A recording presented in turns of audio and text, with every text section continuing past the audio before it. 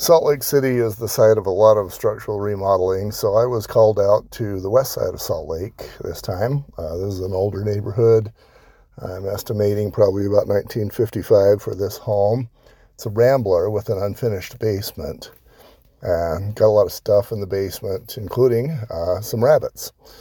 So she had hired somebody to update the bathroom. There was just, I guess, 1.5 bathrooms on the main floor and 2x8 floor joist.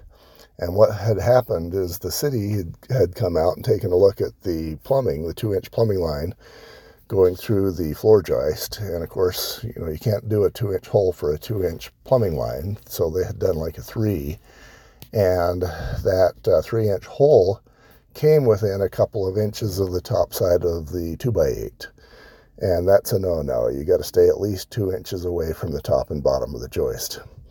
So now they had to call me out and get a certification from me. Took a look at things and recommended a sister. In this case, it'll be 2x8, also 6 feet long. And I specified the way the sister should be attached, and then they would just lower that plumbing line about 3/4 of an inch so that it did successfully stay away from the top and bottom 2 inches.